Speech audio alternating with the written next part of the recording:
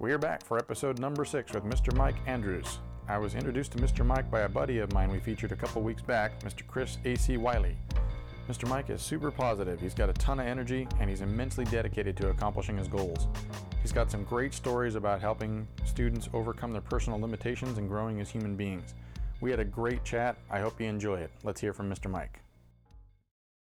Welcome everybody to the Artist of Motion podcast. On our show today, we have Shodai Soki Mike Andrews. Mr. Andrews is a member of several Hall of Fames. He holds Dan ranking in 5 different styles. He's authored a book called Staying in the Moment, a practical guide to women's self-defense, which is available on Amazon. Cheap plug, the link is in the podcast window. He also has a self-protection tool, which is available both on his website and on eBay, called the Mr. Mike Handspike.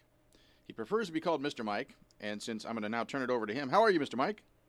I'm great, Steve. Thank you so much for taking the time and the interest to talk to me today. I'm very honored. I'm excited to have you on the show. So tell us a little bit about yourself. Well, interesting about, I guess it's been coined for a while now.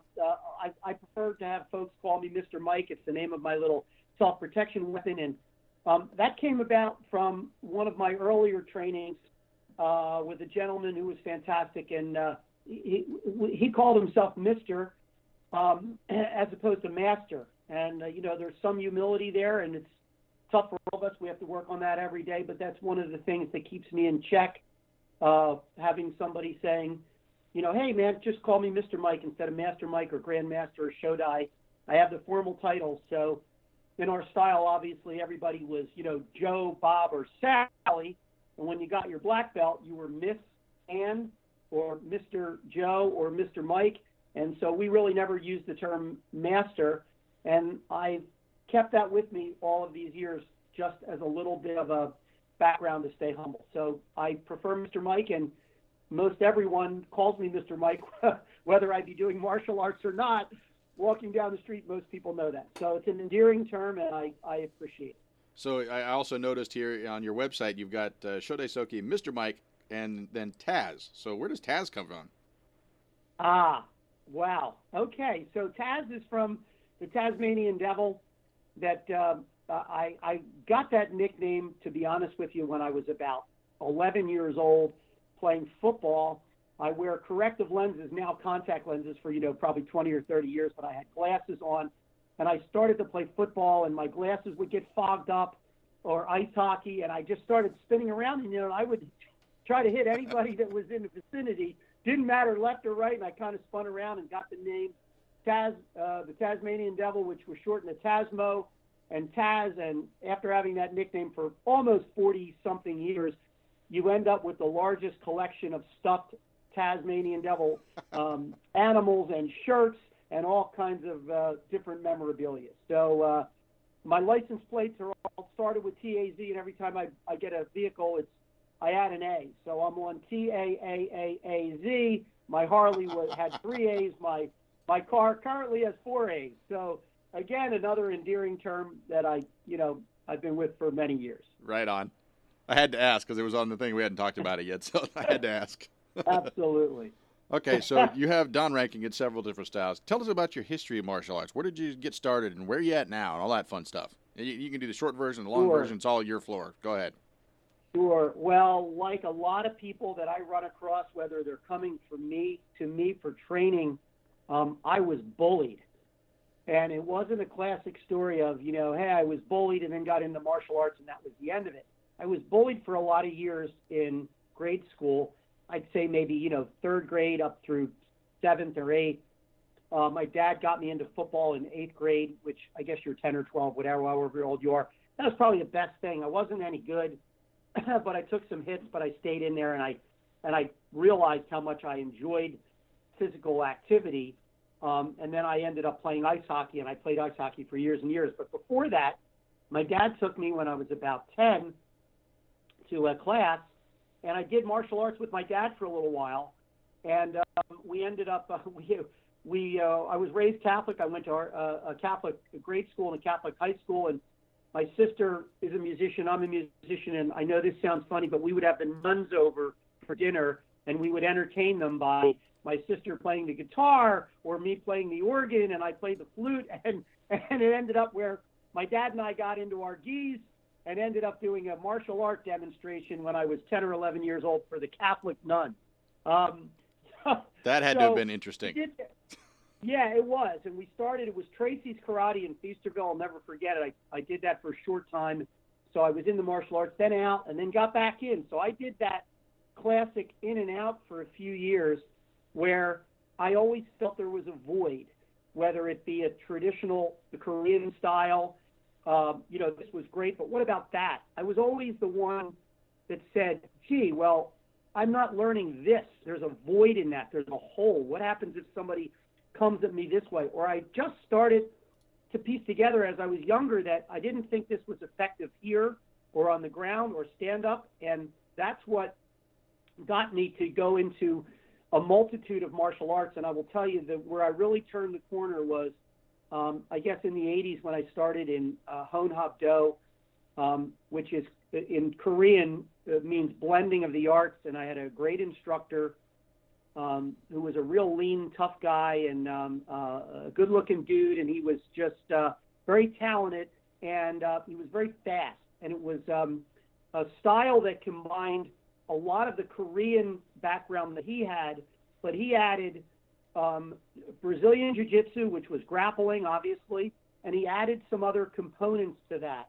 So some stand-up, and I really liked that a lot. So here I had a Korean style, which is, some hands, mostly feet, and then we got into some grappling. And long story short, as I progressed further, he ended up passing away. And he had a lot of different black belts that were kind of recreational black belts that were lawyers and, lawyers and doctors and other people. And I was a hardcore and stayed in it and taught classes for him as a third stripe brown belt for a long time before getting promoted finally. And and I got that promotion through a number of people that were collective as a group. And so the interesting part about that story is that I took over the style, and I kept Honhap-do, but I rebranded it as my own style, which really is, it's a blending of the arts, and I added American boxing to it, and I added additional levels of Gracie Jiu-Jitsu, and I added Sanukisru Jiu-Jitsu, which I studied under one of the best guys in the whole world that's still around. I still talk to him all the time under Dr. Moses Powell, and I added small circle Jiu-Jitsu and Muay Thai, and all of those things. So the style that I have my current ranking as a 7th Dan is Honhap-do, but it's really from Safe Day Studios, Systems of Combative Arts. And one of the Sanukis instructors kind of helped me name that, and it was wonderful. So I teach that actively every day. It is Safe Day Studio, Honhap-do, Systems of Combative Arts, reality-based combatives. And that's currently where I am, and then I have a honorary 7th Dan in Shinzen-kai Kokusai from the famous Hanbu Dojo in Waco, Texas, and I go down there yearly and do seminars for those guys, and have a 4th in Shorin-ryu from New World Martial Arts in Canada. Soke Mike Bissonette, the largest, martial arts group in Canada. Train with them whenever I see them multiple times a year, and a 3rd in Okinawan Karate and Universal Kempo, and I have a great instructor there that's been with me for a lot of years. So, that's where I currently am, and I teach private classes every day, every other day in my home dojo. Right on. And along with everything else that you've done there, you also spend quite a bit of your time working with, looks like, causes for the needy, basically. You've got the Girl Scouts of America in there. You've got the Christian Women's Club in there, the Chamber of Commerce in there. Tell us a little bit about that, the stuff that you do for organizations that help other people. Sure. So, this is probably the most rewarding part of it. I guess for about 20 years now, I've gone and I've spoken to women's groups or any other. I do public and private seminars, and I was the one that put together the Girl Scout Merit Badge for self-defense, worked with a group there, and I started a program called the Teen Safety Techniques. So I did the Holland Middle School, went in and you taught them, and women's groups and the Red Hats and you name it. And did some training with the Guardian Angels. When I see them, I share techniques with them, and Curtis is a good friend of mine, and they're all wonderful people. So I try to give back. So I've done a lot of work with those groups, and I have to tell you this story. I guess we didn't talk about it. Where Please do. a few years back, I was at an event, and I was doing a seminar, and I was up on stage though, and it was like Zumba and all these different things, and I was doing Mr. Mike, Hon Hop Do, and showing people, how to stay in shape and just boxing and just different moves. And I ran into this young lady in a wheelchair, and I bumped her wheelchair pretty hard. And she said, "Hey man, watch what you're doing." And I looked down, I grabbed her, I said, "Yeah, what are you going to do about it?" Kidding around with her, because I work a lot with different people. And she said, "Well, I'll tell you what, I'm not going to tolerate it, kidding around." And I said, "Fantastic." So I ended up striking up a conversation with her and her mother. And here, this young lady had been training for the Olympics. And she was in the back of her parents' van, laying down on the seat, going home from wherever they were, with her back facing the front. And they were in an accident, and she broke her back and had a spinal cord injury and could not move her leg. Ouch. So she was in a wheelchair for that. And I started to talk to her, and I just said, "So tell me what's going on with you." And she said, "Well, I'm in high school. I'm going to be going to college, but this is all BS. I'm talking to people, and when I'm in an elevator, they're telling me I should get out of the elevator because I'm a young female, not to ride up and down the elevator with anybody." And I said, "Wait a minute. You're telling me that when these people are telling you that you're going to wheel yourself into an elevator, get in your dorm room, and then you're on the third floor and some guy gets in, you're going to have to wheel yourself out, wait for the next elevator with no people in it?" And she said, "Yes." And she said, "That's ridiculous." And I said, "Not only is it ridiculous, it's unacceptable." So Hear, hear. I asked her mother for permission to work with her, and I spent a couple weeks going down to the Carousel House in Philadelphia, where they cater and support young people or whoever that are fighting the battle of spina bifida every day. So a lot of them have walkers or in wheelchairs. And I went down and interviewed these young ladies, happened to be 4 young ladies, on and off for a couple of weeks. And I put together a self-defense seminar called Rollin' with Safe Day, which is my studio, Safe Day Studio. And I always say to everybody, have a safe day, right? So put that program together, and I went down, and I'm not kidding you. They strapped my legs to a wheelchair. I had a guy come from the back, from the front. And not only did I just try to show them self-defense techniques to where they could gain confidence, I actually researched it very heavily and talked about the caregivers. So you have a bag with you that has all your stuff in it. Why have that hanging over the back of your chair where you can't get to it, but your caretaker can, like your wallet or your phone? Have it on the side or in the front of you. And I got so in-depth that I freaked a lot of people out, and I started to research and talk to people and said, if you have a caregiver or whoever is taking care of you or your family, you should move all of your items that are valuable that you need to have access to the first floor. Because you don't know what that caregiver is doing when they're going up on the second floor. Not to say that they all do it or whatever, rifling through your drawers for you not having access. So I kind of spun it on its head there a little bit. I did this program, and a couple people noticed, and I really enjoyed that. And I had worked with some blind people that was very fulfilling. And then I have a autistic student who is going to be coming up on like 23 years. And I will tell you this, not to be funny about it, but for the first 17 years, she didn't make eye contact with me. If you're familiar with the spectrum in autism, you get a quick glance, but nothing serious. And then my techniques are really, and it's not me doing it. I'm working through a higher power. I can tell you that. I'm just a conduit that, I treat people with autism like they want to be treated, like they're normal, right? Because they want to be my normal. brother-in-law's That's on the the whole spectrum. idea. Right, so they want to be normal. So I treat this young lady like she's normal, and I yell at her and tell her I'm going to take her belt away. And let me tell you something. She's had a lot of different doctors and therapists that have worked with her for a lot of years. And, she's done okay. But some of the things I was doing, we were having major breakthroughs. And I will tell you that I'm in the middle of authoring a book about her and our sessions together called Life Lessons, that every time I don't want to get emotional, but every time I finished a lesson with her, I will tell you that I got as much, if not more, from it as she did, which is, how to treat people better, how to be more compassionate, how to be humble, how to be creative, patience, all these different things. And and I would be, stern with her, and I would tell her that there were consequences if she didn't do this or she acted out, like I was going to take her belt away. And, there were situations where I said, you're not allowed to have a tantrum on Mondays and Wednesdays. And I had a call from one of her house people that said, she was going to start to act out. And I told her it was Wednesday, and Mr. Mike said, you're not allowed to act out. And she revved back down again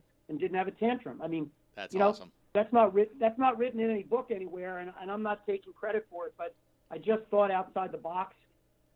I got her to have eye contact with me, and while we locked eyes and we were talking, I had tears running down my cheeks, and I was calling her mother, who is a very well-known psychologist that works with a lot of different people, and her and I were crying on the phone, and it was probably one of the most special moments. And since then, she makes eye contact with people, and just I've got goosebumps right now listening to this story. Yeah. Thank you so much for sharing the story. She lived in her house upstairs in a room and wanted to get out, and she was getting older. She was a teenager. She then had her parents. They moved her into the basement, made a little apartment, and and I kept training her, and like, Lisa, you could do your own thing. And she ended up saying, I don't want to live here anymore. She testified in front of Congress. She went, and now she lives in a house with other women on her own, with some help from some professional staff, but she's not at home. And she's 33, 34 now, and she's just done incredible. She's really a motivation for me. And I have multiple videos of her that I'm going to add a CD in the book, so that the book is really not for controversy. The book is for people that have autistic children or adults, and they can look at this and maybe see the way I treated them or what I did or different drills, and maybe they could use that to inspire them or change their behavior for the better, to give them more hope or to be more normal. And I've got a young lady that I'm training right now, and our mantra is, I want to be happy, I want to be normal. And she trains with me every other week, and, they bought her a little thing for her room that says happy. So when she wakes up in the morning now, she sees that and says, I want to be happy, I want to be normal. And, if you say you want to be normal and you want to be happy, you are, and you will be. And we address things head on. So those are the kind of things that I really, really enjoy. And every now and then I get blessed with somebody calls me up and says, Mr. Mike, we heard about the great work that you're doing. We would like you to, work with our child or whatever. And I say, absolutely. So it's the most rewarding thing for me on the planet, is really giving back. And like I said, God is, it's all about God on that one. I'm just kind of the intermediary. Things just come to me, and I just they come to me when they come to me during the session. And I do meditation and all different kinds of things. So that's a very important part of my training. And I love that part. That was a absolutely beautiful story, Mike. Thank you so much for sharing that with us. I'm looking forward to seeing that book, but you also have another book that's out right now. Would you tell us about that book? Sure, I would be happy to. 2014, I wrote a little baby book called Staying in the Moment, a practical guide to women's self-defense. And here's the reason why. My daughter is 21, and when she was born, I was a martial artist, and I said, I'm going to do something impactful in honor of her. And I've been teaching women's self-defense. I researched it, and as opposed to others who maybe just come up with something and they write a book or they share something on Facebook, of course, we all know you see a lot of techniques and you go, oh my gosh, that might get you killed. I actually did a lot of research, and just like my style, Hone Hab Do, is just like Bruce Lee said, and a lot of other people, take what you want, don't take what you don't want. That's what I did. I took all of the things that worked for me, that were street technique proven, right? Street proven. If you're against the wall, try this. Well, that doesn't work. Try this. So I'm big on experimentation over and over again. And God bless my Ukis over the years, where they didn't know what was coming. It was just something different. Well, what about this? What about that? So I hopefully have the reputation that I've refined some techniques that were taught to me. I didn't make anything up, but I just tweaked it. So in the book, it's called Staying in the Moment, a practical guide to women's self-defense. Wrote it in 2014. It's 57 pages. It's little. You can read it on an airplane. You can probably look through it in one night. It's got 175 pictures, and they're very easy to read and how the techniques are with good, clear pictures. And at the end of every chapter, there are tips. Don't wear a ponytail when you're outside, because a ponytail is not a ponytail. It's a handle. And an updo, and I don't mean sprayed and pinned like a prom, is harder to grab. I'm just talking about a little updo with a scrunchie, because somebody pulls that, it's going to come apart. So I talk about hairstyles, clothing, putting a pashmine on, covering up a woman's chest, a woman's legs with a short skirt on public transportation. Don't become a victim. Self-awareness. I talk a lot of tips of bringing your car fob up to your bedrooms, because if something happens outside or you're unsafe, you can set your car alarm off up from your bedroom. People don't do that. They put their keys in a little dish next to the front door. And so you don't have an alarm system when you're up in the bedroom. And where do you charge your phone? And I have women raise their hand. I go, in the kitchen, right? And they go, yeah. And I go, nope. Charge your phone in your bedroom. Have multiple chargers. Charge it where you are. Mm-hmm. So I go on and on and on. So I kind of wrote it as a tribute to my daughter. But since then, I will tell you that I have trained thousands of women. I mean, seminar after seminar after seminar. I think one of my biggest was, over 50 at a time.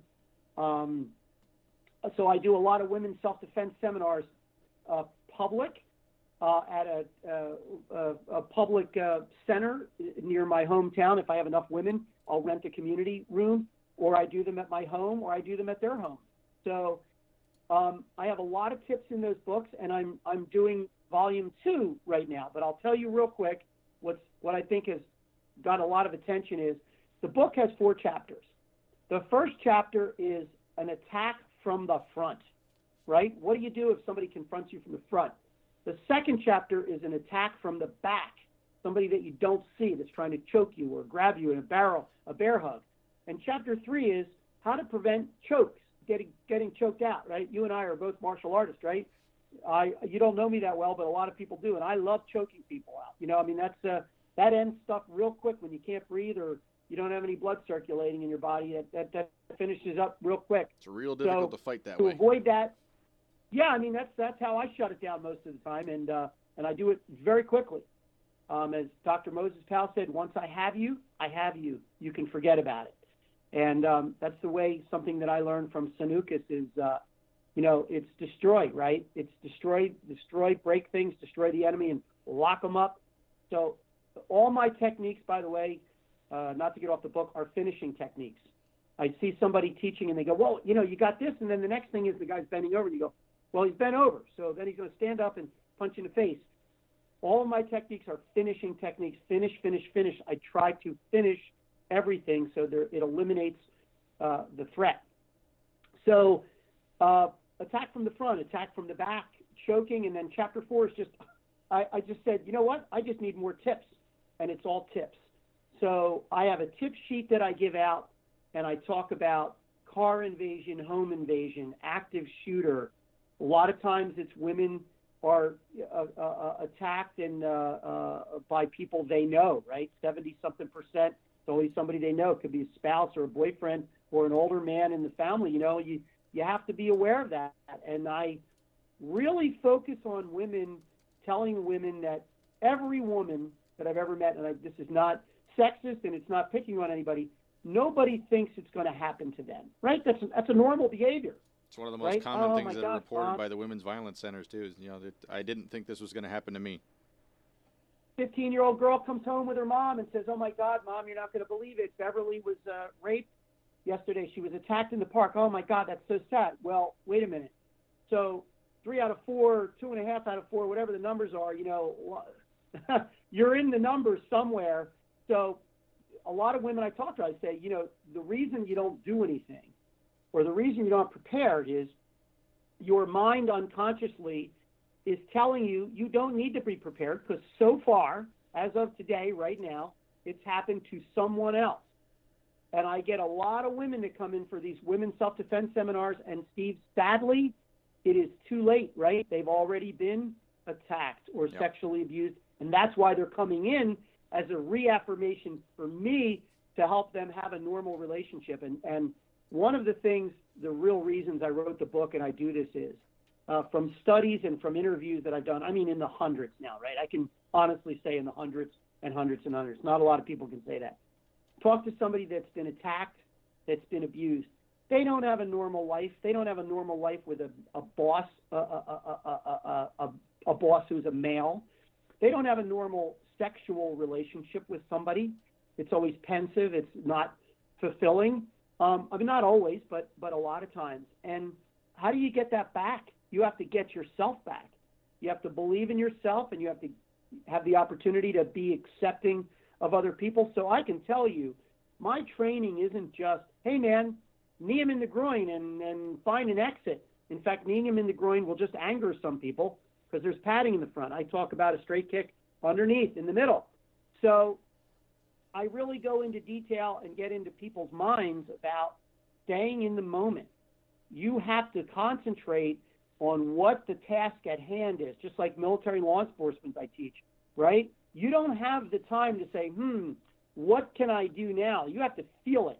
You have to know. When the hairs on the back of your neck go up, women, the $1,000,000 question, Steve, you've gotten this as a martial artist when people come in for self-defense seminars. Well, when do you punch the other person? When do you hit? When do you attack? You do it before they kill you. You do it before they take your clothes off. You do it before they grab you by the neck. You have to know when the little hairs on the back of your neck go up and you can't escape, you have to fight. So if you can't escape, you fight. If you fight, you win. And there's no such thing in my seminars as round 2, whether it be military, law enforcement, or women's self-defense. Don't scratch them in the face and then step back. That's round 1. Maybe you got a little scratch in there, but I can tell you if the person's still standing and they're right there for round 2, just like any professional fight, your odds just went down considerably that you will win round 2. So that's why I talk about finishing techniques. Get somebody to the ground, impair their vision. And that's quite honestly what the book is about, very, very practical techniques. And then when you add the book to the personal training I do, and then you add the Mr. Mike hand spike on top of that, you've got a nice tool with some training that might keep you safe out there, Well, you know where I'm going to go next with that then, right? Now we got to talk about the Mr. Mike hand spike. Thought that was a nice segue, right? That was a great segue. Yeah. So, would you like me to talk about that? I mean, I'd love to. It's your mic, sir.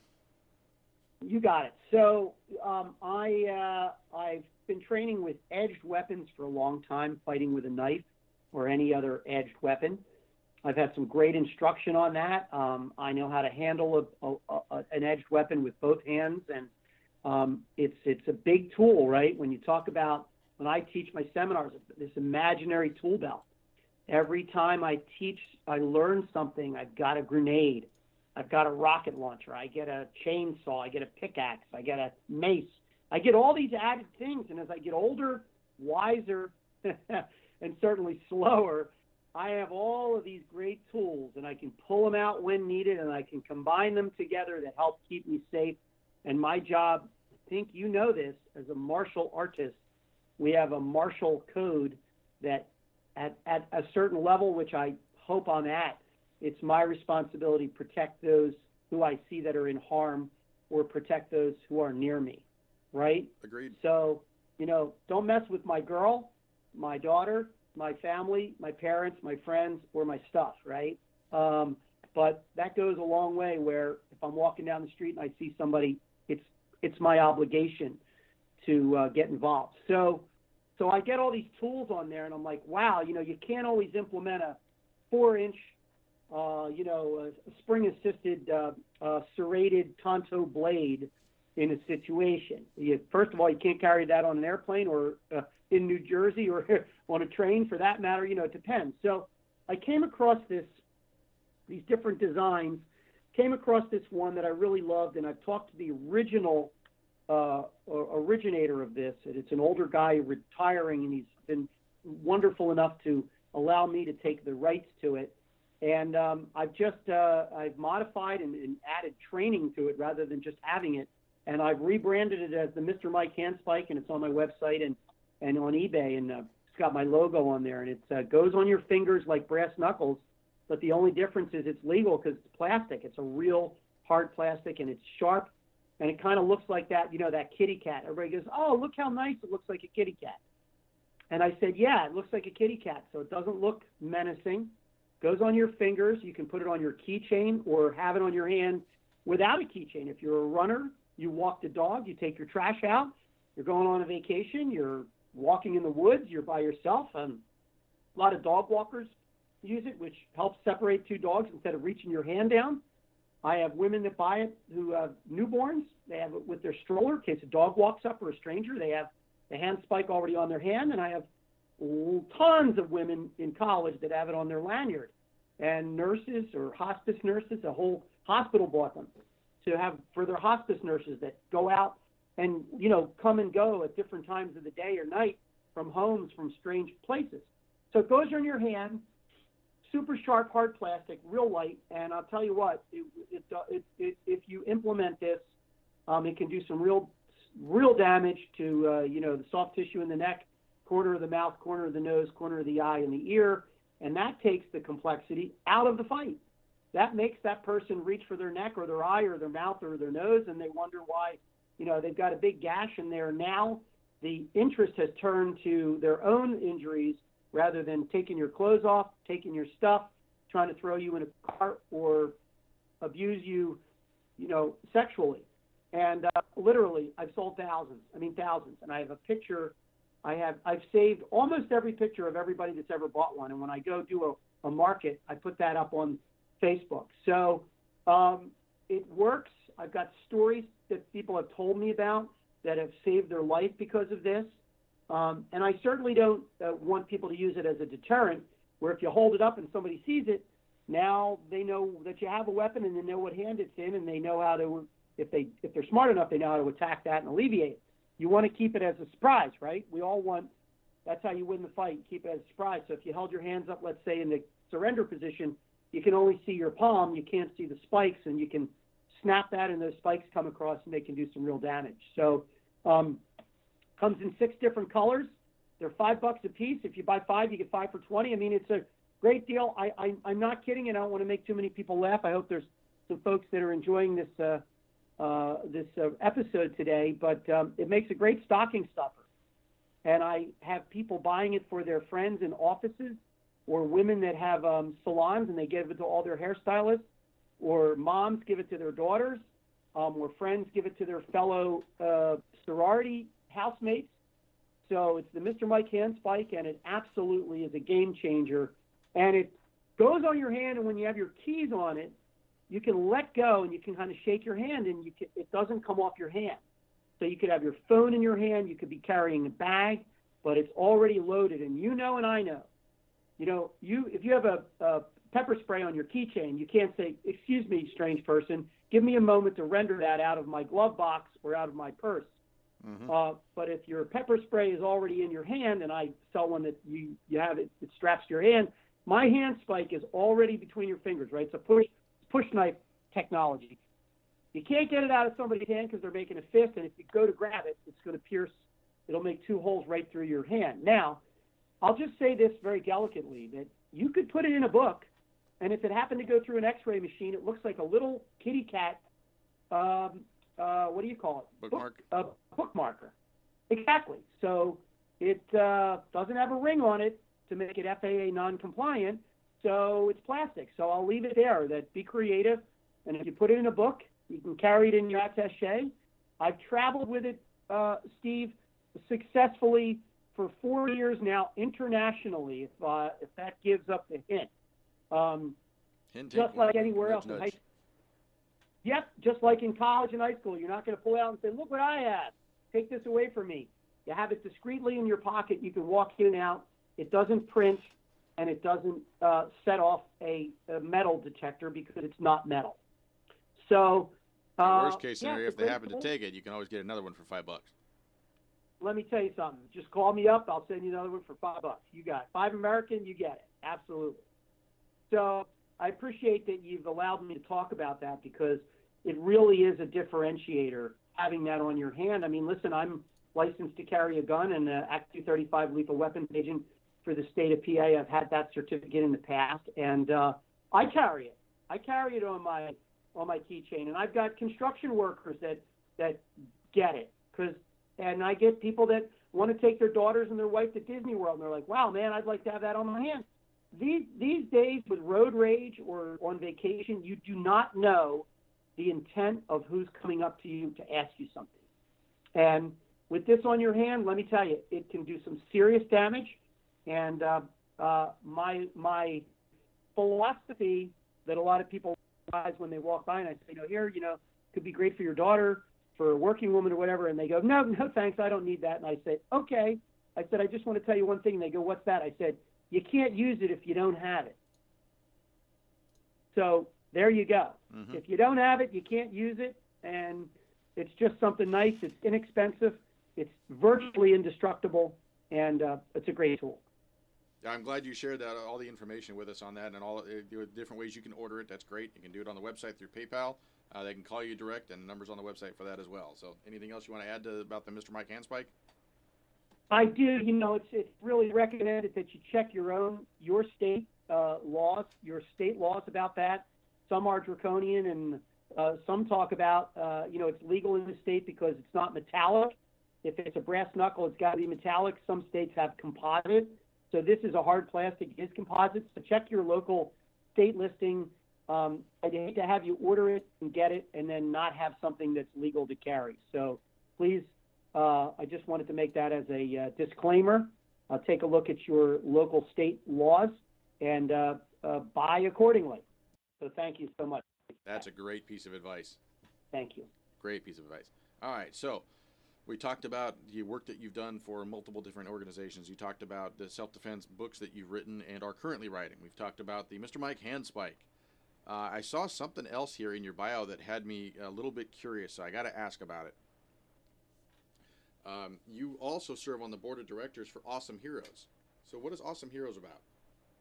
Well, interestingly enough, and I'll say this sad or not sad. So I sit on a couple of boards. I was on the board of a organization that handled that helped underserved men, and I'm no longer on that board. I've rotated off of that board, and I'm on another board that is a commerce-based board for the United States and Israel. But I was on the board of Awesome Heroes, and the founder passed away a little less than 2 years ago, and they've kind of put a hold on that. But let me tell you about that. And I apologize, and I don't know if it's still active, but it was for helping anyone with PTSD. They had 18 mobile units around the country, and that was really helpful. And, a lot of people think PTSD is, doing a tour in Iraq, coming back and not being able to acclimate, what you saw, what you heard, and that's true.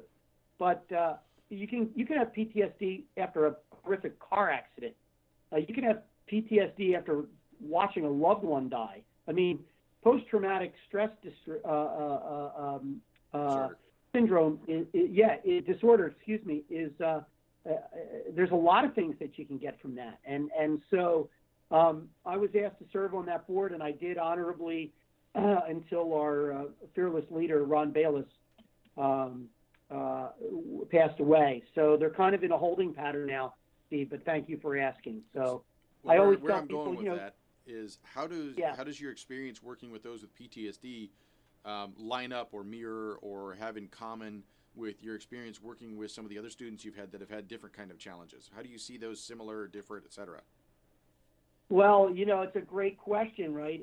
It's somebody that is struggling with something, right? Mm-hmm. So it's not, hey man, here's $150 for this 2-hour session. I want to learn how to beat somebody up, right? That's not part of the equation for me. What attracts me is somebody that's struggling with something. Hey, I don't know where to get the answer. I'm afraid of this. And so again, I can just tell you that, I don't have a degree in that. What I do have a degree in is martial arts, right? And I've done a lot of self-defense stuff, but I'm also a student of the game, and I also have had adversities in my life. We all do, right? We all continue to have challenges. I just want to share, my personal experience with these folks and come up with something creative. And it all comes down to the core of courtesy, integrity, perseverance, self-control, indomitable spirit, right? That's our tenets. That was my tenets when I first started, right? Courtesy, integrity, perseverance, self-control, and indomitable spirit. So, boy, if you can factor all those into a lesson and not just stand there in June B and, talk about that, but actually get into it, and say, what do you fear? Well, I fear I wake up and sweat. Well, how are your hands? Are you clenching your hands? Somebody taught me a long time ago through a lot of different trainings. Keep your hands open when you're sleeping. Be conscious of your hands, whether they be under your head, under your body, cross your arms. When you have your hands open, the energy releases from your hands, from your heart, from your feet, from the top of your head, right? And so a lot of my students who are autistic or have other things, and I say to them, I look at them and say, wow, do you clench your fist when you're sleeping? And the mom goes, yeah, she does. Or they go, yeah, I do. Or even if it's a grown man, I say, try to do that. So they become conscious of that. So that's just one little tip that helps people sleep better. Start breathing, right? I do a lot of breathing exercises, right? That's the number one thing. I've got a young lady right now that I'm working with, and it's a constant reminder, breathe, relax, breathe. It's okay. I'm on your team. So I teach a little bit of that, and then meditation. If you can teach somebody to meditate, to get out of what they're in and think of it differently, hopefully they can bite away at this. They can chew away at this and come out the other side with some hope, right? And some love and some compassion and some eagerness to change the way they look at something or the way they feel. And if I can change that a little bit, you and I talked before the session. If one person hears this, it doesn't matter if it helps everybody, that's great. But if one person says, wow, I have not tried martial arts, that might be able to help me, or I've not tried to do this or that, that would be wonderful. That's the whole idea, right? That's why we're doing this right now. It's a service. Yeah. Yeah, you can't. It's really hard to change the entire world all at once. But if we can help one person at a time look at things a little bit differently, and they can get something out of it that helps them, we've done our job. And I look at that every day when I'm teaching, and every day when I'm in a class learning. If I can get one thing out of this that helps me, my day is successful. So I'm always looking for that one thing. Yeah, and by the way, Steve, when somebody comes in, I can tell you the most important thing that I do, and they really love it. And it's not inexpensive training. I'll just tell you that. It's all private, one-on-one, or for women's self-defense, it could be a small group or a big group, and that's public or private, depending on how many people that I can accommodate here. But I'll tell you what I do, man. I listen. I've not been a good listener over the years. I think I'm better now, but I listen, and I sit and say, why are you here? Well, I'm here because of blah, blah, blah. Okay, well, wait, that's not why you're here. That's what happened. That's not why you're here. So as I teach staying in the moment, okay, this is a great example. It's what is the outcome? What do we want the outcome of this situation to be? Well, I want to be safe, right? I don't want to get harmed. I want a promotion. I want my spouse to love me more. I want people to like me. I want people to respect me. Okay, so that's an outcome. So let's reverse engineer. How do you get that outcome? You've got to stay in the moment. You've got to act accordingly. I do a lot of the 4 agreements. You do your best every day. Don't take anything personal. Don't make assumptions, right? All those different things. So that's what it really comes down to. It comes down to staying in the moment, and it comes down to listening to these folks, but asking them, what do you desire? Like my young little wonderful young lady desires, people were picking on her and she doesn't know the difference between right and wrong. When I say right and wrong, I mean like people will call her names and she'll be, okay, thanks, okay. We're touching her in the shoulder or pushing her. Oh, okay, great. She doesn't know that's bad, right? You need to go on the defensive and not have people push you around. So what's the outcome? I want to be happy and I want to be normal. Mm-hmm. And if you're 12 right now and you're not happy and you get sick to your stomach because you're not happy because you have anxiety, I'm going to help you not get sick to your stomach and get rid of that anxiety. And you just reminded me of something, if I may share. Please. It's something coming out in my new book, and I'm going to let it out here now. And this has worked for multiple people. I can't tell you how many years ago, but one of my autistic students kept having temper tantrums and anxiety. And in a conversation, by the way, she stuttered a lot, stutters to this day. But I asked her what her favorite song was, and she told me this song, Under the Sea. And I said, can you sing it? And she sang it without one stutter. And I said, okay, so let me get this straight. You can sing and you don't stutter, but you can talk and you can't not stutter.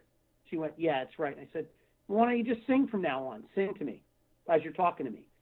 And I have videotape of her singing, Mr. Mike, I want to do this and I want to do that.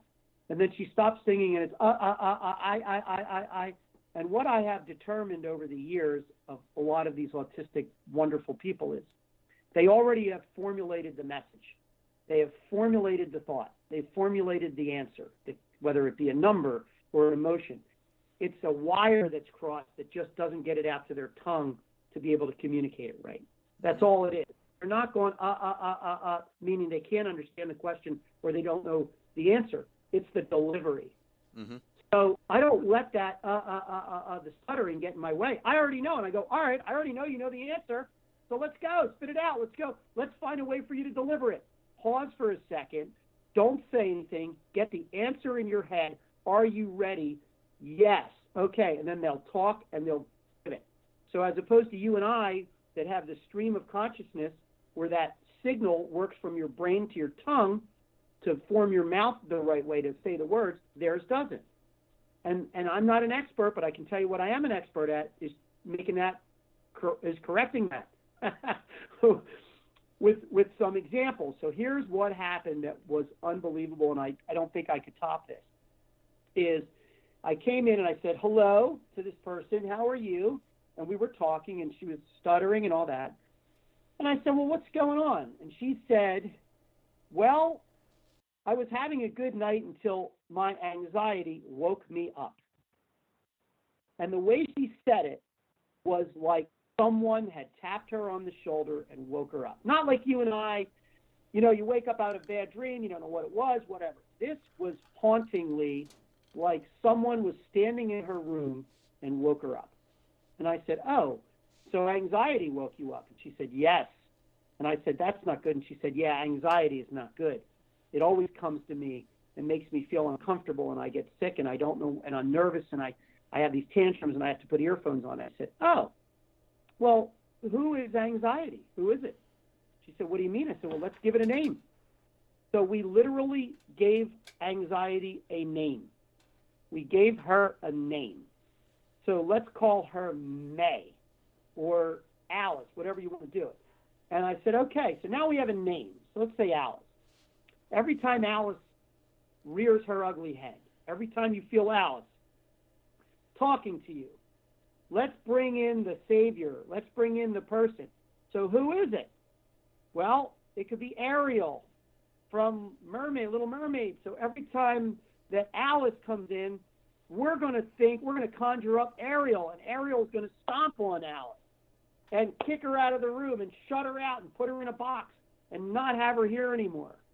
And we worked on that, and let me tell you something. When that anxiety happens, they actually give a name to anxiety so they can see it, feel it. It's a presence.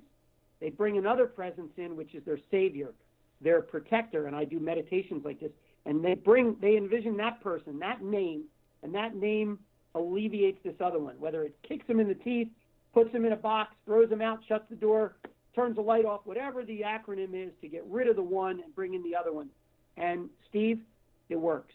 It just works. And that's sometimes the hardest part, is actually making that identification so you can do that. That's awesome. Yeah, and I didn't read that in the book. I just came up with it, and it seems to be working. So I'm just really blessed that I have tried to do some creative things that seem to have been working for multiple people, I'm absolutely thrilled that I got to do this interview, because I'm hearing all these really cool stories, and there's a whole bunch of really good information in there for people who are teaching and people who are trying to learn. Well, thank you. I'm honored to be talking to you. Thank you so much. And we can blame AC Wiley for this. You got it. We'll blame him. Now that you and I are friends, Shout we don't out. have to talk to him now. Wonderful. There you go. Yeah, shout out Here's for a AC. shout there. out to AC. I call him ACDC, by the way. There you go. Is that because he's ADHD?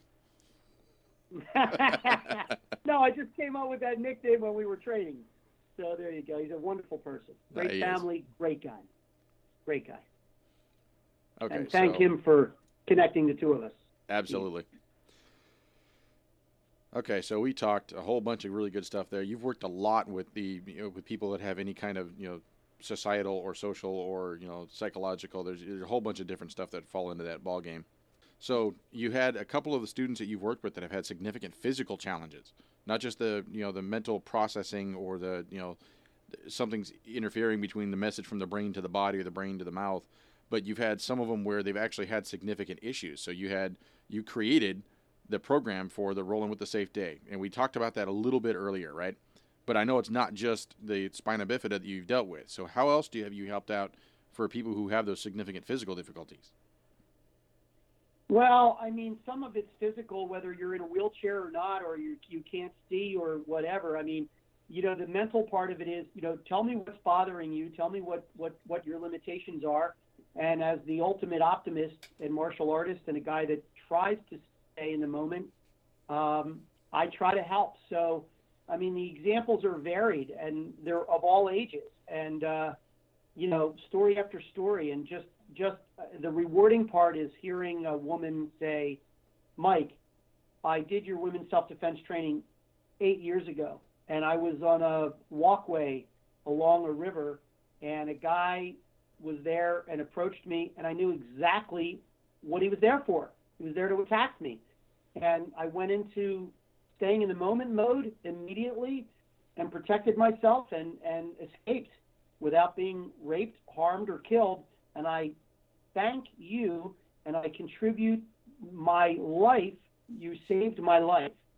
You can't get any more gratification than somebody like that. I don't even know how to handle that. What do you say? You're like, you're welcome. You. I mean, yeah. Yeah, I mean, that's a tough one. So, I have a lot of folks that are training with me for different reasons. And you can use the word handicap, but a while back we were talking about spina bifida, and I just say that it's people that are struggling with these different challenges every day. And, I'm really grateful. I mean, I have some stuff going on in my life like everybody else does, but, man, you look at that, man, and you look at somebody who has to make a choice to get up every morning and say, I don't want to feel this way anymore. I'm not normal. I don't like the way I feel.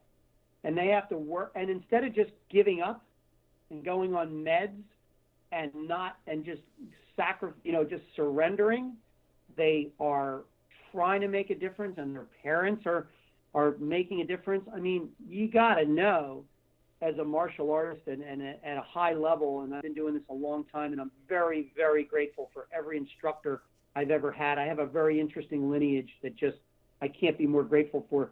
But, man, I didn't create any of this. I just learned a lot, and I try to continue.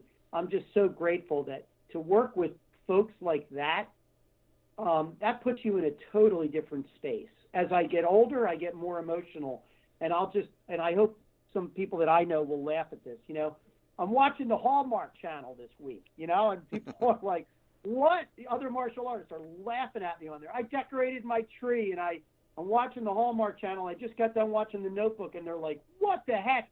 WTH, Mr. Taz, Mr. Mike, Shodai Soke. And I'm like, hey, there's nothing wrong with that. It's the human spirit. That's how I stay connected. If I need to protect myself and do what I got to do, I'll do that in a heartbeat. But it feels so good to have the human condition to be able to share with people, and give somebody a coat if it's cold out. I was with my cousin the other day driving around, and she's like, hey, I got hand warmers for people. And then we just happened to see somebody that gave some she drives around with hand warmers. I mean, come on.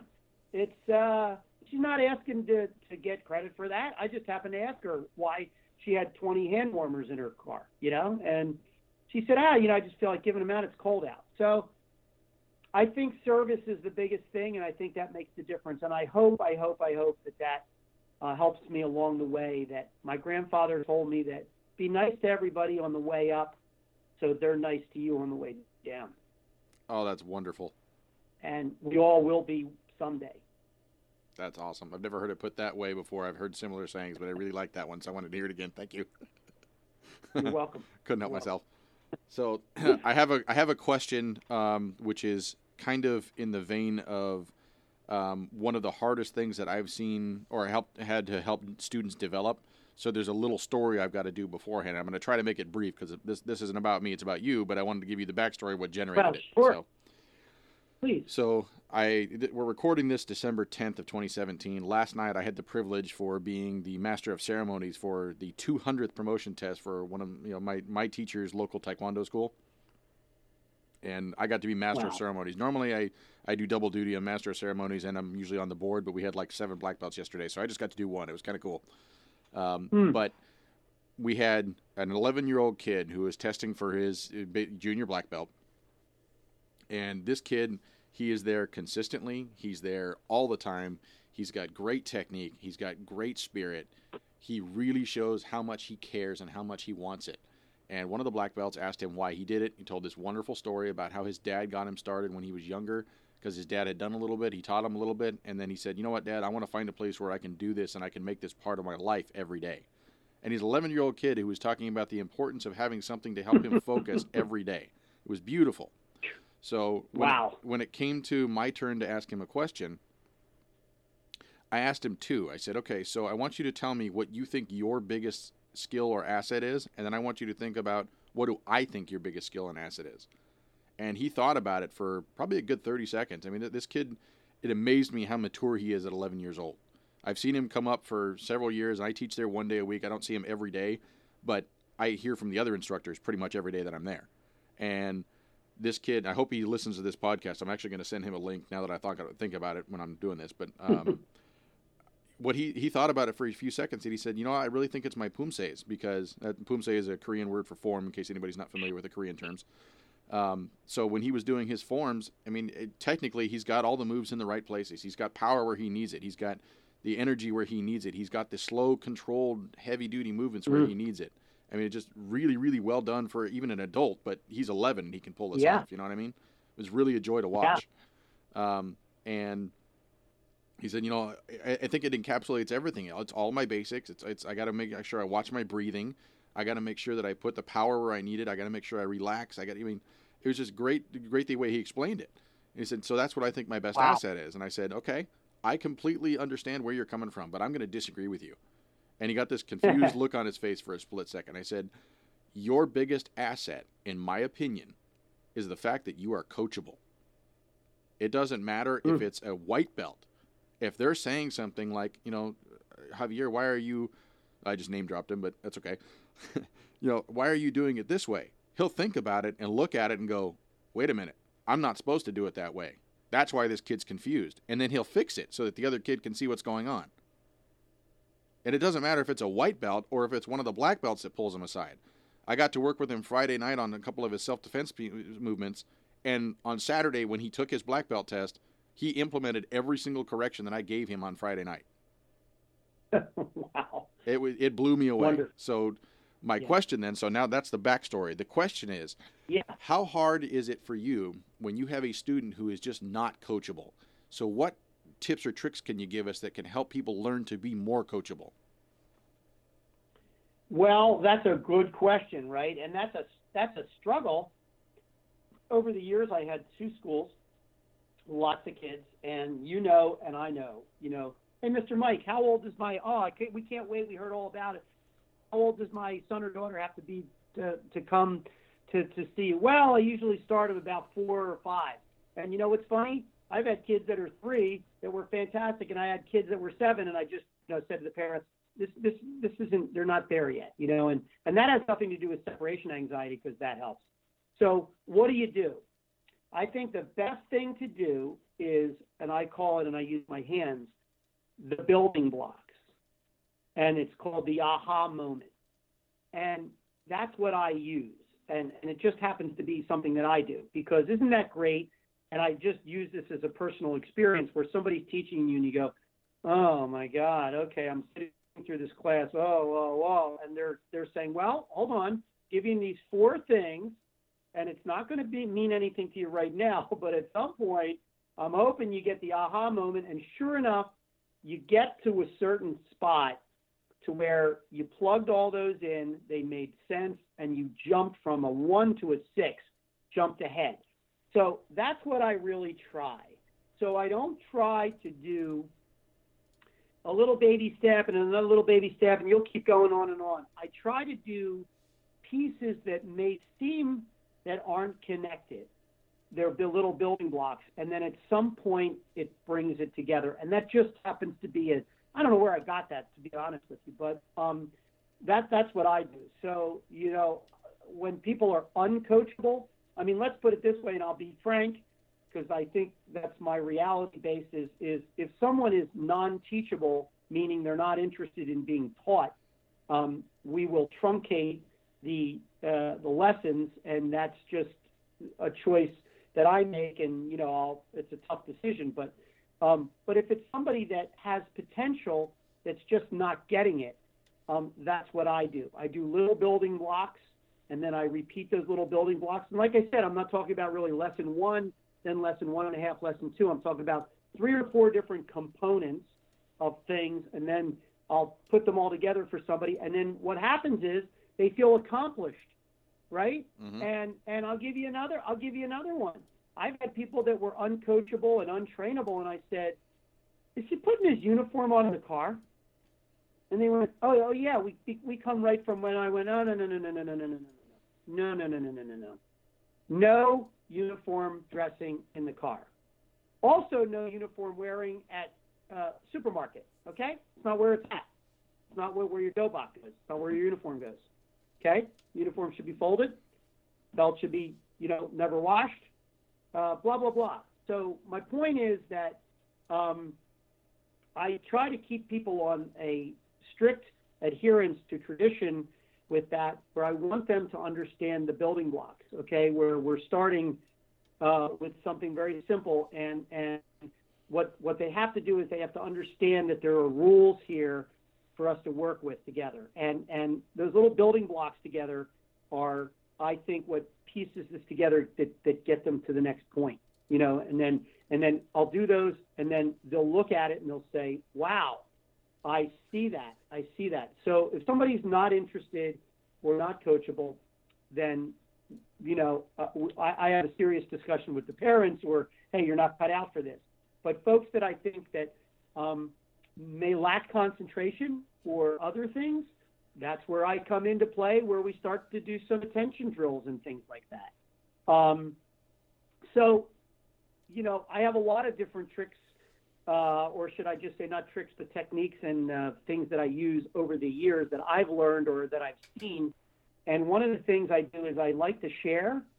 I'm sitting here in my office, and I'm looking at a big picture from my instructor, and it was kanji that was drawn by his instructor from China in front of me. And then he said, no, you can't have it now. I'm going to have it mounted for you. I said, no, I don't want you to have to go. No. And it reads right to left in Chinese that says, you will share everything you ever learned with everyone who asks, period. No secret technique. I learned from this guy, can't teach it, can't show you, dimmock, secret, whatever. That's not what it's about for me. I took an oath with him that I would pass along and share everything that was taught to me. And by the way, what good is it if it was taught to you and you can't teach anybody else? If you're an instructor, if you're not an instructor, maybe it's different. If you're on an island by yourself and you have to fight, 4 gorillas, and it's just you and them, okay, that's different. But if you're a teacher and you exclaim to be a teacher, and that's what you want to do, I believe you take an oath to share everything that was ever shared with you. And that's but my only qualifier I will put on that is that if that person gives you the idea that they're going to use it for the wrong purposes, then that's a different ballgame. But that's not the people who are there. That's not the people that are there to learn in the first place. So I have I have graciously declined many lessons over the years with a lot of people that did that. Hey, I have a grudge with this guy. I need to kick his ass. Blah blah blah. Excuse me, pardon my French. Whatever. Hey, man, came to the wrong place. Now that's totally different if somebody is harassing somebody else. I've done a lot of work with private investigators and with different situations where somebody's being bullied or harassed. That's different. If it's a situation of known self-protection and they feel that they are in grave bodily harm, that's self-protection. That's not using it for the wrong reasons. That's completely agree with you. All day long. I teach people all day long, but not if they just want to go out and be a tough guy or, it's not part of my curriculum. Yep. So just because I happened to be talking yesterday, segueing again, yesterday was the Taekwondo exam. So I heard you use quite a few Korean terms already, and I believe that the system name you have is also Korean in origin, correct?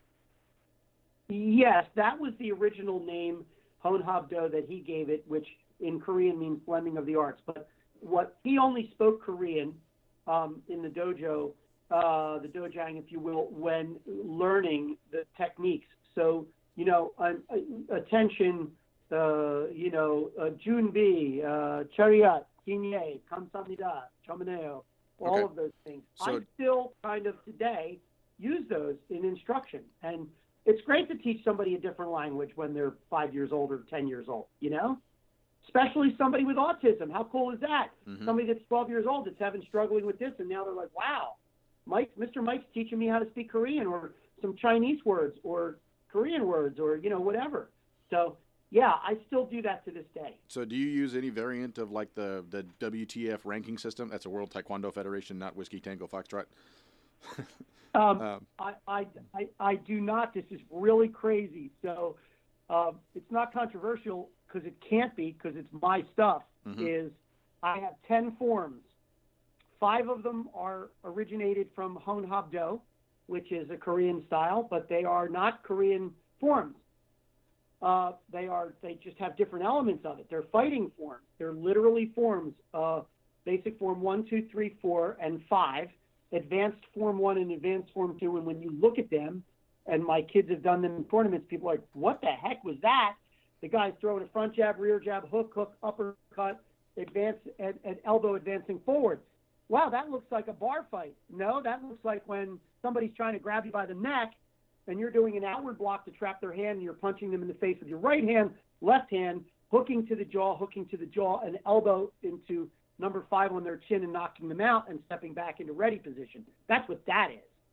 So that's Honhabdo 5 forms plus the other 2, Advanced 1 and Advanced 2. That's 7. And then, believe it or not, Heian 1 and Heian 2 are a part of that, which, wow, there you go. There's an interesting Shotokan mix in there, right? Some hard style, just some stuff that makes sense. And then Seizan, that was taught to me, is also a prerequisite. And then I have a million different prerequisites as far as the grappling and Gracie Jiu-Jitsu is concerned for different techniques and control. And so is baton and handcuffing and OC spray and weapon retention and holster draw, right? And edged weapons. And I use a clock method that I kind of developed for edged weapons. So I have a bunch of stuff in my curriculum that's kind of well-rounded, if you will. So how many levels do you have between white and black? 9 Qs. So 9 plus black? So we have 9 Qs, yeah, and, don't be a hater, but, yeah, we have white, yellow, orange, green, blue, purple, red, brown, black. There's 3 browns, including 0. Brown is just the brown belt. Then you have brown 1, brown 2, brown 3. Let me tell you, that's a big chunk of your life being at a brown belt for a couple of years. That's humility. And then once you are a 3rd stripe brown belt, believe it or not, you are called a black belt candidate. And the minimum requirement for that is 6 months. I don't care if you're a phenomenon, it's 6 months. That was taught to me as patience. And then you would test for your black belt. When you get your black belt, doesn't have a stripe on it, obviously. And then you would go for your 1st, 2nd, 3rd, whatever. So if I counted that right, including the 3 levels of brown, that sounds like 12 levels. 12 levels, right? 9 cues. I just call them different colors, but yeah. So Okay. 12 So levels. I'm glad I got And the there's a number lot of right. stuff in there. So Yeah. I've asked this, or not have it. I brought this information up on a couple of different interviews so far because it got generated by another question somebody else asked at one point, which was, how long does it take the average person to make black belt? Of course, the answer for anybody who's been around. I can give you my answer that you're not that you're going to like, that a lot of people aren't going to like. Let me guess. The Average people don't make black belt. That's exactly right. And the other thing is, if you look at just the people that have gone through it from 6 years old, whatever, it's about 6 years. Okay, so I did the math on this, and the industry published statistics. Black Belt's mentioned it a couple times in Black Belt Magazine and a couple other magazines and stuff like that. The industry statistics say that we lose 50% of enrollment every level. So that means with a 12-level system, from white belt to black belt, that's 1 out of every 1,025 people that start that make black belt. Well, that's interesting because I've had, obviously had them go through my system. What's really interesting now is I don't bring people on based on the rank. I mean, I'm going to rank them. What they do is they come to me for special instruction, whether it be a 50-year-old guy or a 20-year-old woman or a 30-year-old nurse or whoever, and they start with me. And then as I take them through this, they end up saying, wow, can I get ranked in this? And I went, absolutely. So believe it or not, my young autistic private student right now, who's 12, who's got autism, and she's the best person in the whole world, didn't start out that way. But guess what, man? When she got her belt, it changed everything. And she forgot her belt the other night, and that didn't go well. And I looked at Mom and her and said, you can talk amongst yourselves whose fault it is. I don't want to be part of that discussion. All I want to know is, why do you not have it with you? That's all. It's accountability. Why do you not have it with you? I don't care who forgot it, but what I know is not going to happen is you're never going to forget it again. Mm-hmm. Because we want the lesson to proceed, right? And they went, yes. And they were wonderful, and they're wonderful people. But isn't that part of it, right? It's part of the responsibility of it. Yeah, it's not. Well, even the ranking system, it's not about the belt. It's about what you learned and how you grew to achieve that level. Yeah, and I watch her roll up her belt now. I didn't tell her, I always folded mine, right? Probably like you, you fold it, twice, right? So it's folded in half and folded in half. All my belts here, just like you would display them. They're all folded and folded. Yeah, I've got one that had me roll it, but yes, for the most part, they're folded. Yeah, she's just rolling it, and she's just rolling it. I never taught her that, but I can tell you what she did differently. And like I said, she's slightly on the autistic scale. The spectrum is. I taught her how to tie her belt, and she's been tying her belt since lesson 1. And I know I can make you laugh, Steve.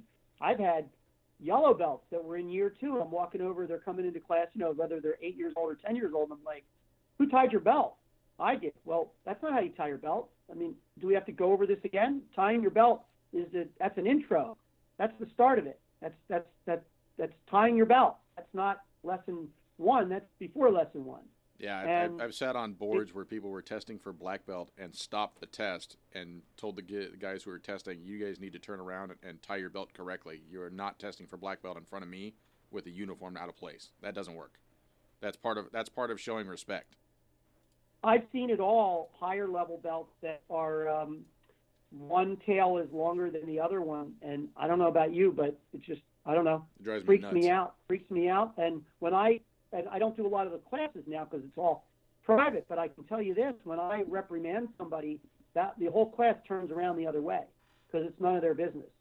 And of course they're listening, but they're not watching. It's not part of their business. And no one ever, just like how I had it when I tested, no one ever watches my test. So whether it be at my home now, in my private dojo, which I have a 3rd story, it's my basement is my dojo but when I had my studios, it was kind of a thing that I learned from my lineage. We always put up brown paper and taped it and put pins in, and none of the parents were allowed in the room, and nobody watched because no one's there because they need to pay attention to me and what's going on so that they can pass this test. And by the way, when my testing, and if we have time, a quick story, and Sure. This may be also controversial, but that's okay because it's me. is when I said testing was at 5 o'clock, it wasn't at 4:59 and it wasn't at 5:03. It was at 5. Starts at 5. So I got there at 3:30, right, to clean the dojo and get ready and put all the things together. So I'm there at 5 for you. So I have this one that was in a studio that I had on the second floor in this health club, and this, I've got about 25 kids testing, from yellow and a couple greens and a couple purples and possibly a brown, but I separated them out because they were much longer tests than the black belt is now 2 days. It's totally different. So 5 o'clock, and I lock the door, and we have all the paper, and I've got about 20 kids in there. And 5:01, 5:02, bang, bang, bang on the door. And I continue, 5:03, bam, bam, bam, 5:04, 5:05, bang, bang, bang. And I've got, 15 parents sitting out there, and I'm, whoa, now it's distracting and all that. I said, all right, everybody, turn around, take a knee, turn around. I open the door. There's this guy and his kid and his son. And he says, I can't believe you, blah, blah, blah. You wouldn't. And the guy is throwing obscenities and yelling at me in front of the other parents. It's a true story. True story. They're all true. And I looked at him and I said, wow, can't believe that just came out of your mouth. He said, well, your son is no longer my student, and you are no longer the father of a student of mine. So what I'd like you to do is, you're going to leave now.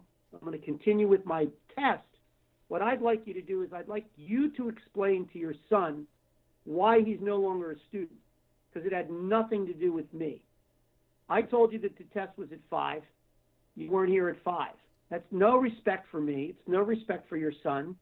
You didn't call me, tell me that you were in traffic or that somebody was sick. There's lines of communication that you can call. And if you communicate with me, we can make special exceptions. But right. There wasn't. It's the respect of communication. And you've been chronically late. And by the way, and I said, you cursed at me to use this. And I said, well, let me tell you something. Your son is 11. He doesn't have a mortgage. And he doesn't have a cell phone. And he doesn't have a car. And you have all of those 3 things. So this is on you and not him. But he's no longer a student because I choose not to have you as a parent of a student. And that's for you to talk to your son on the way home. And I closed the door. And I'll tell you what, we went back to the test. It was another hour and something long. And I came out and all the parents were saying they've never seen anything like that in their life. And they were all absolutely understood where I'm coming from. And they're like, hey, man, you're here for our kids. You're never late. And you're early. You have to be early. You're running a karate studio. You got kids coming. You have to be early. I'm early to clean. I clean afterwards. By the way, I had all my students clean my dojo, right? Mm-hmm. That's a sign of respect, and it's a character building experience, right? Yep. I do it with them. And now that I've got my private studio, I clean for some of them. But a lot of them cleaned with me. And I taught them how to clean. And doesn't that go along with cleaning your room and your car and you're making your bed, all those things. So anyway, that happened a long time ago, but I never forgot it, and a lot of parents never forgot it. And, I got 100% compliance on that after that. And, you don't need to yell and scream at me. Had you called me or texted me or left me a message, you were going to be a little late, you would have set my expectation level properly, and then we would have been good to go. But you didn't, and therefore, and by the way, it was time for that occurrence, So just a practical story from the years going by. Makes sense to me. Yeah. All right, so our guest today has been Shodai Soki, Mike Andrus. We call him Mr. Mike, and that is his preferred way to be addressed. I am so thankful we got a chance to talk today, sir. I really appreciate you taking time out of your day for us. I'm hoping everybody enjoys this podcast. What I'd like to do is, as we wrap up here, what message would you like to send out to our listeners across the globe? Well, Steve, thank you. By the way, I'm honored and humbled to be on today. I really appreciate it. God bless you and all the listeners. My message is twofold, really. I think that with the state of affairs today, the way the world is, we need more compassion. We need more intelligence. We need more camaraderie. And so, as far as the world is concerned with all the terrorism and all these other things, we as martial artists have an oath that we took. It's a martial oath that we will protect ourselves, but I would ask the martial artists around the world to also see something, say something, and see something, say something, do something, help someone, whether it's walking across the street or assist. Just go outside your comfort zone and help people. And that's a sign of humility. Don't ask to be rewarded. Just do things out of the goodness of your heart. Lead from the front, right? Lead as an example. I would say that. And number two, we talked a little bit, but the message is, we talked and you hit a nerve with that, is so much of the martial arts world now is competitive is great. I'm better than you, and I'll show you why. And I get in the ring, and and you're judged. And there's sport, karate, and reality. I happen to be a reality-based martial artist for all the stuff I do. Not to say that I haven't competed before or support people to compete, but I'm reality-based. I see a lot of people in this industry really badmouth other people for their style, or they don't know this and don't know that. Until you know someone and until you train somebody, keep your mouth shut and keep your opinion to yourself. Everybody has an opinion and you can do whatever you want, but, until you personally talk to somebody or seen video of them or train with them, don't be predisposed and don't be prejudiced about that person. So, just do the right thing. And if you're interested in someone, talk to them, give them a call, take a look at the videos, or train with them. And then you can assess their abilities. And again, I go back to the statement I made when we first started: take what you like and don't take what you don't like. And I'll leave it there. That's awesome. Thank you so much, sir. So one last thing before we go. It's hashtag plug your stuff time. So if people want to get a hold of you after listening to this episode, how are they going to find you? Where's your stuff? All that good stuff. Well, again, thanks so much for the ability to do that. So my website is www.safedaystudios.com or www.youstaysafe.com. The letter U, STAYSAFE, youstaysafe.com. That's my website. My book can be found on Amazon. You can type in Staying in the Moment, a practical guide to women's self-defense. So you can go on Amazon and Google or search for me. Search for Michael Andrus, Andrus, Staying in the Moment. And my hand spike, the Mr. Mike hand spike, is on eBay. And you can type in Mr. MR Mike hand spike, HAND SPIKE, Mr. Mike hand spike, and that should come up. Or you can go to my website, and you can also buy it through my website. So I very much appreciate that. www.youstaysafe.com is my website, and I want everyone to have a wonderful holiday. And again, Steve, I'm humbled and honored to be your guest today. Thank you so much. Just to be on the cheating side here, I'm going to go ahead and put all those links in our podcast little description area. So if you're looking at this podcast on Apple Podcasts or Google Play, it may not show up. If you're on our website, which is artistofmotion.com, when you see his episode pop up in there and you select his in the description, we're going to have all of his links in there as well. And I just thought of one final question for you, sir. If I buy a book, can I get it autographed?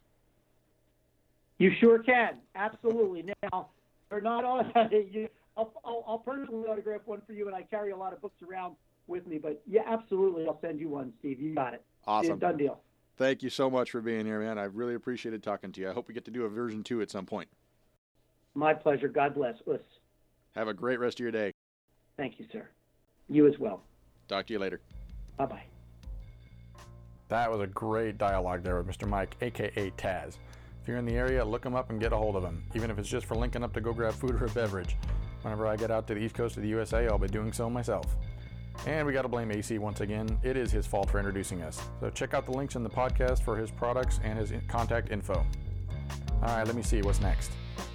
Yes, my guest for lucky episode number 7 is the one and only Grandmaster Douglas Wong of White Lotus International Martial Arts Association. Grandmaster Wong and I chatted for a little over an hour. He's got a lot to say regarding the healing aspects of the arts that really aren't discussed or taught much these days. He studied with a 99th generation family acupuncture teacher, which is crazy. He's got a great facility in Southern California, and he's been involved in movies and TV shows for years now. Hear all about it on episode number 7. All right, shameless self-promotion time. Find us at www.artistofmotion.com. If you go to artistofmotion.com/iTunes, it'll take you to our iTunes page. If you go to artistofmotion.com/Google Play, it'll take you to our Google Play page. On Facebook at Artist of Motion, you can email pod@artistofmotion.com and give us your thoughts. I think that's about it for this one. I'm Steve Zelazowski. Catch you next time on the Artist of Motion podcast.